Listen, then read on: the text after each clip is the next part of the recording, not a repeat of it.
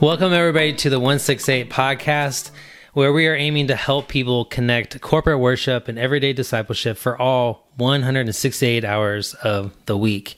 I am Jordan Bird, and I'm joined by Mitch Knight, and we are going to just have a conversation about that very topic, about some of the things we notice in corporate worship and some of the elements that come up there, not necessarily from our recent experience, but just in general, things that come up in corporate worship, and then how those things extend and blend into following Jesus the rest of the week. So that's really the aim of what we want to do in our conversation. Do you want to add anything further, or explain it a little bit further? Yeah, I mean, something that's been brought up in our church a lot is that we're not really going to worship to get fed. Our spiritual diet doesn't just consist of 1 hour during the week. Our relationship with Jesus is a lifestyle, which implies that takes place way outside of just Sunday, right? I mean, you think about a healthy relationship with another person.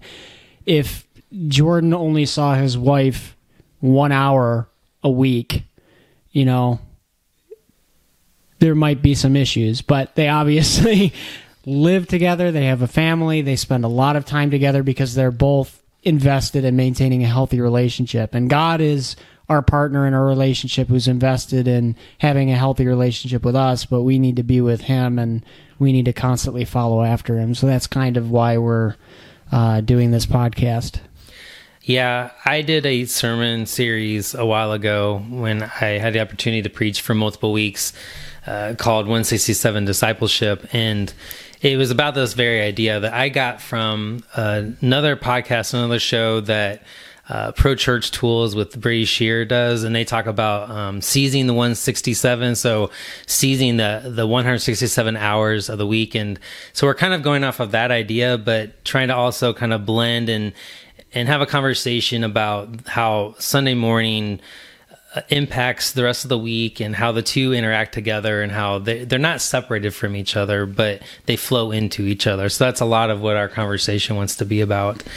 And this week, what we wanted to have a conversation about a little bit goes off of the most recent sermon that happened at Clarence Church of Christ that Mike Bowers gave, and he talked about the importance of baptism. And you can go to that message at the CCC website or YouTube page and watch it there. We're not necessarily going to delve that much into it, but we did want to sort of take this idea of like the message he gave on Sunday and the topic baptism, and what does that have to do with flowing into the rest of the week? How does that impact our everyday discipleship? How does that affect how we follow Jesus each and every day? So that's kind of the basis of our conversation today and what we want to talk about. Mitch, do you want to get us started, or I can get us started, however you want to do it? I can get us started. I think you think about baptism and you think about our daily lives in Christ. Baptism isn't just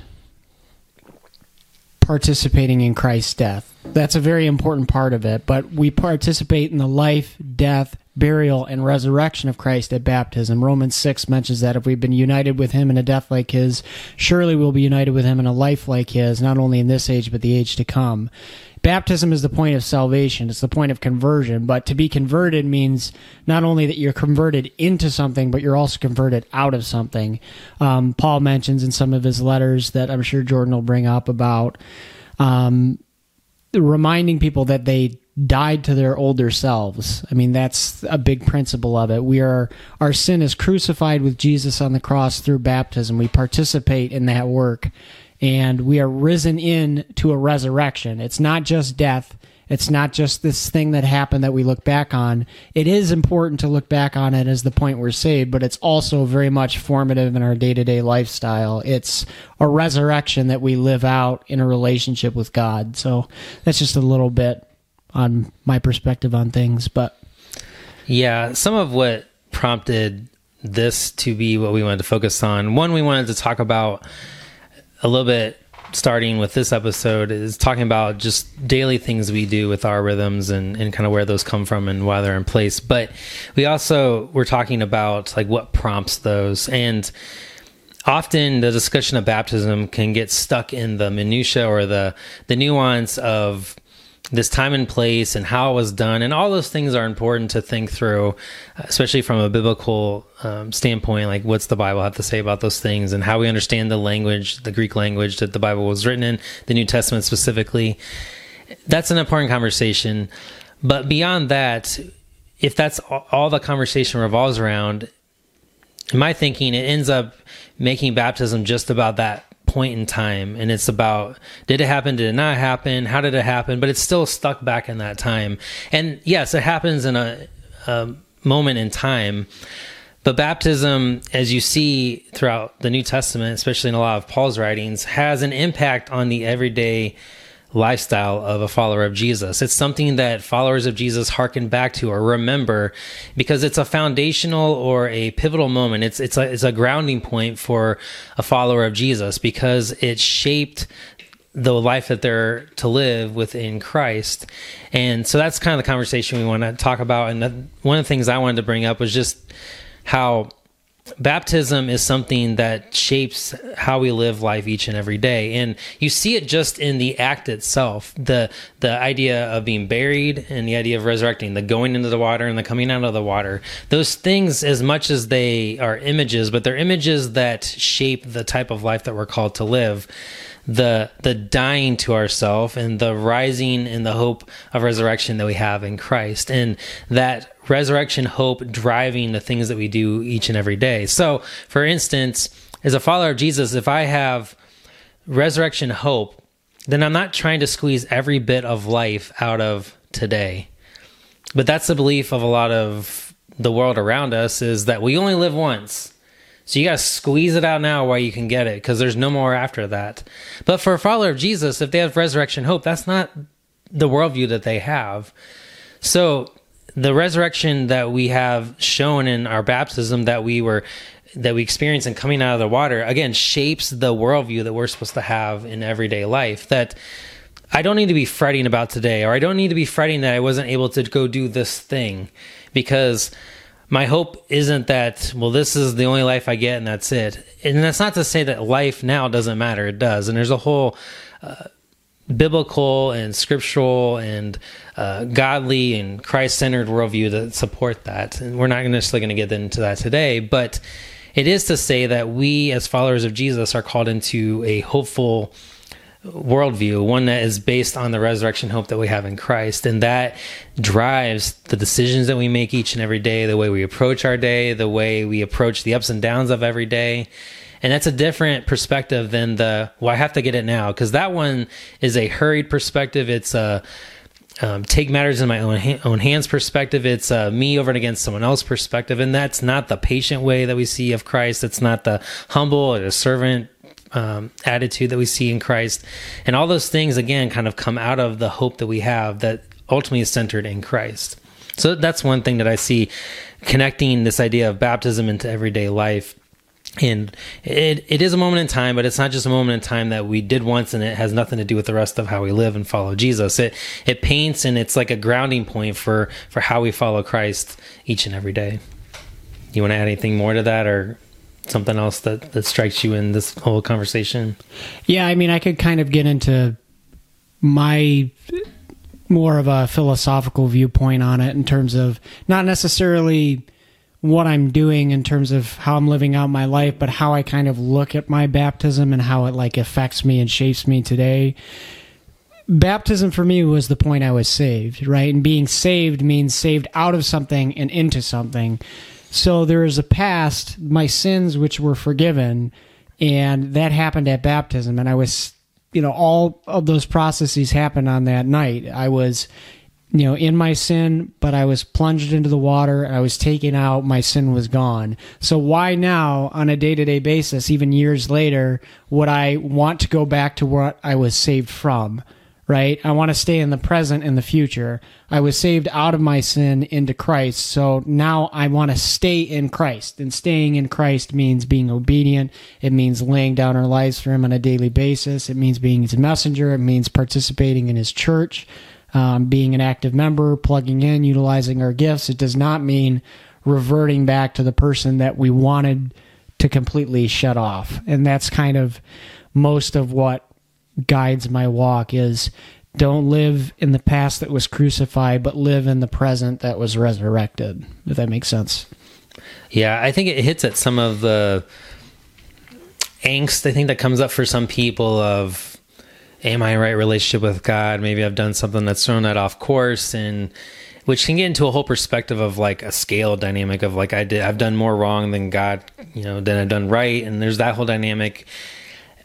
And it's not to say like doing the right thing or doing something wrong, it doesn't have anything to do with following Jesus, but we often think of that as like the determining point. And Mike even highlighted this. Mike Bowers highlighted this in his message. I'm pretty sure he did, if I remember right, about, and you just mentioned it, of like baptism being a moment in time that you can hearken back to as at least a memory of, oh yeah, that's when I made that decision. That's when God met me in that moment. That's where I encountered, an awareness of God's Spirit. It's all those different things that allow that angst to not be held upon our actions in the moment, like each and every day. I mean, none of us is perfect. We all make mistakes. Even those who are following Jesus, we're on this trajectory of coming out of the old way that we lived apart from God and into the new way, living with God.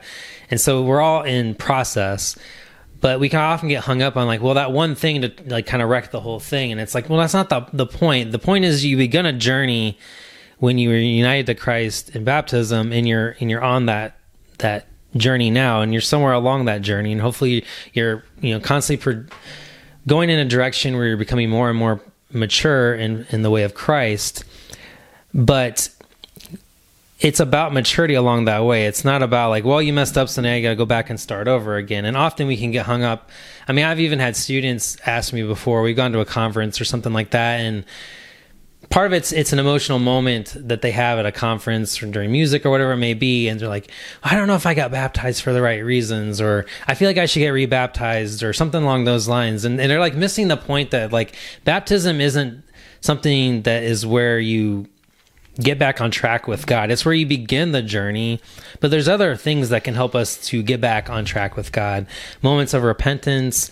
I've pointed before about how communion each and every Sunday can be one of those where it like helps re-ground us. And even scripturally, you see communion being a more repetitive habit, if you will, of coming back into communion with God or a relationship with God. You don't see people getting rebaptized in scripture. It's just not, that's not the moment or the habit that's for. Baptism's that one moment that where the journey started, but as Paul talks about, and Mitch hinted at, I was going to talk about a passage. You can see in Romans 6 where Paul in verse 3, as he's talking to those he's writing to, he says, don't you know that all of us who were baptized into Christ were baptized into his death? And just the mere way he presents it comes to them saying like, don't you remember when you were baptized? Like, yeah, that happened back then. I'm not telling you to get rebaptized, but he's using that moment in time to now shape how he wants them, or how he's trying to instruct them to live in the moment. So you see the two connected. It's not like they had to redo it, but it informs how they are in process in the moment, or how they need to adjust their relationship with God to live more into the abundant life that God has for them. So yeah, I see a lot of the connections that you were pointing to. I know you mentioned earlier before we started recording about how baptism being like a moment of like realizing one's forgiveness with God, and how, again, like, yeah, we receive that forgiveness at that moment, but that then also shapes how we live into forgiveness today and tomorrow and the next day, or when someone wrongs us today or tomorrow. That forgiveness that we receive from Christ in that moment also then shapes how we then live into forgiveness with ourselves, with others, the rest of the world, that kind of thing. So again, it's not that we have to like go through that moment each and every time, but it does shape how we live in following Christ each and every day. Any other thoughts you want to kind of throw in with this idea? Or yeah, I mean, similarly, to bring up another scripture, I mean, Acts 2:38, repent and be baptized therefore for the forgiveness of your sins, and you will receive the gift of the Holy Spirit. I mean, it's repent and be baptized. I mean, repentance is a change of mind. It's a posture of the heart. It leads to real change, but it's not like this thing that ends. It's the long-term commitment. It lines up with our discipleship walk. It's, we always are in the posture of repentance. it's a day-by-day basis. It's not like what Jordan's saying where it's like, okay, we need to go back to square one. It's like, no, you've already made this decision way back when. It's like, don't you remember this? It's like, therefore, put off the old way and put on the new way. It's not a process that has to be like absolutely perfect or it needs to be started over. It's a process, like Jordan said, it's a trajectory, it's a posture, it's a lifestyle. So yeah, I think one thing we want to try to do throughout the episodes that we provide are just giving snippets, if you will, of rhythms and habits that we try to take up in our own life. And if there are ways that might help, there are ways that might help you who are listening or watching this to take up into your own life. And so if you're up for it, let's take a moment, just kind of share like one thing that we're currently have within our rhythms of life that help connect us to follow Jesus on a daily basis, kind of beyond just the habit or rhythm of Sunday morning, which is probably the primary habit or rhythm that most people think of in following Jesus, is the Sunday morning, the when you gather for worship, the service, that kind of thing. So one thing that I do, I'm not a morning person. If you know me, you know I'm like a morning person is not who I am, and so sometimes this is not front of mind a lot of times, but when I do try to make it a habit. I would say it happens more than it doesn't, but I'll often catch myself like either later in the day sometime or even days later being like, oh yeah, I haven't been doing that. But one thing I try to do that I learned from a podcast, and I can't remember the group that initially kind of gave this rhythm or this process, if you will, but I got it from the Carey Nieuwhof podcast. And basically it's the idea of like doing a few things every morning. And one is just the idea of putting yourself in a posture of surrender. So one of the things I pray, if you will, is just telling God, like, I surrender my thoughts, words, and actions to you. So just the idea of like acknowledging that my whole being needs to be surrendered to you in this coming day. And then I follow that up with like, help me to do that, because knowing that like that's not something I'm just going to easily do, but I do need God's Spirit to help me to surrender in that sense. And then I follow that up with with praying about like, help me to be generous with my thoughts, words, and actions. Like, help my thoughts, words, and actions, my being to be extended and be a blessing to others around me.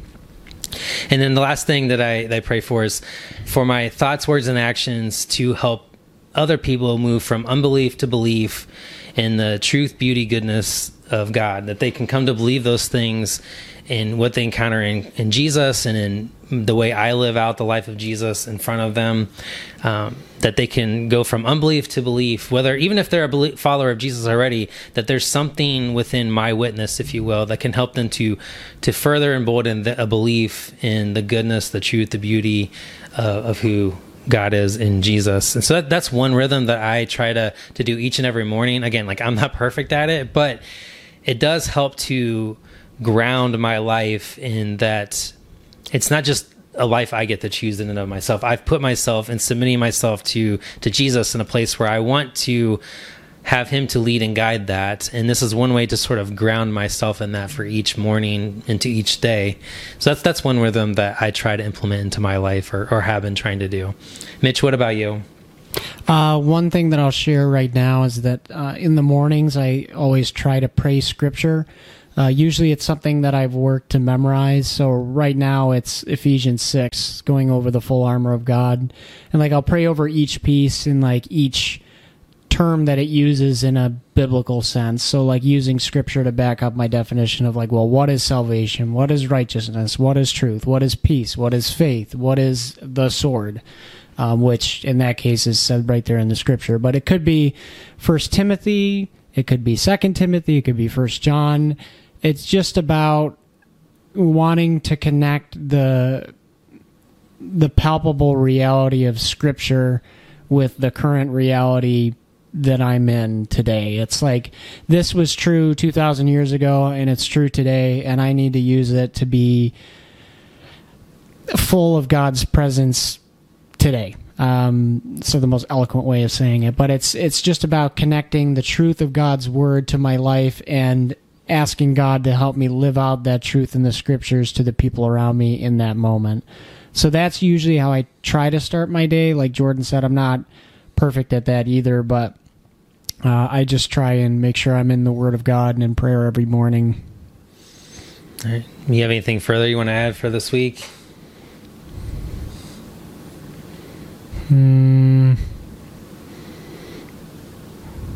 Whoever made Italian cheese bread at Little Caesars deserves the first Nobel Prize in culinary arts. Okay. Because I don't think that's a Nobel Prize yet, right? Probably not. I highly doubt that Little Caesars is being highly regarded for that.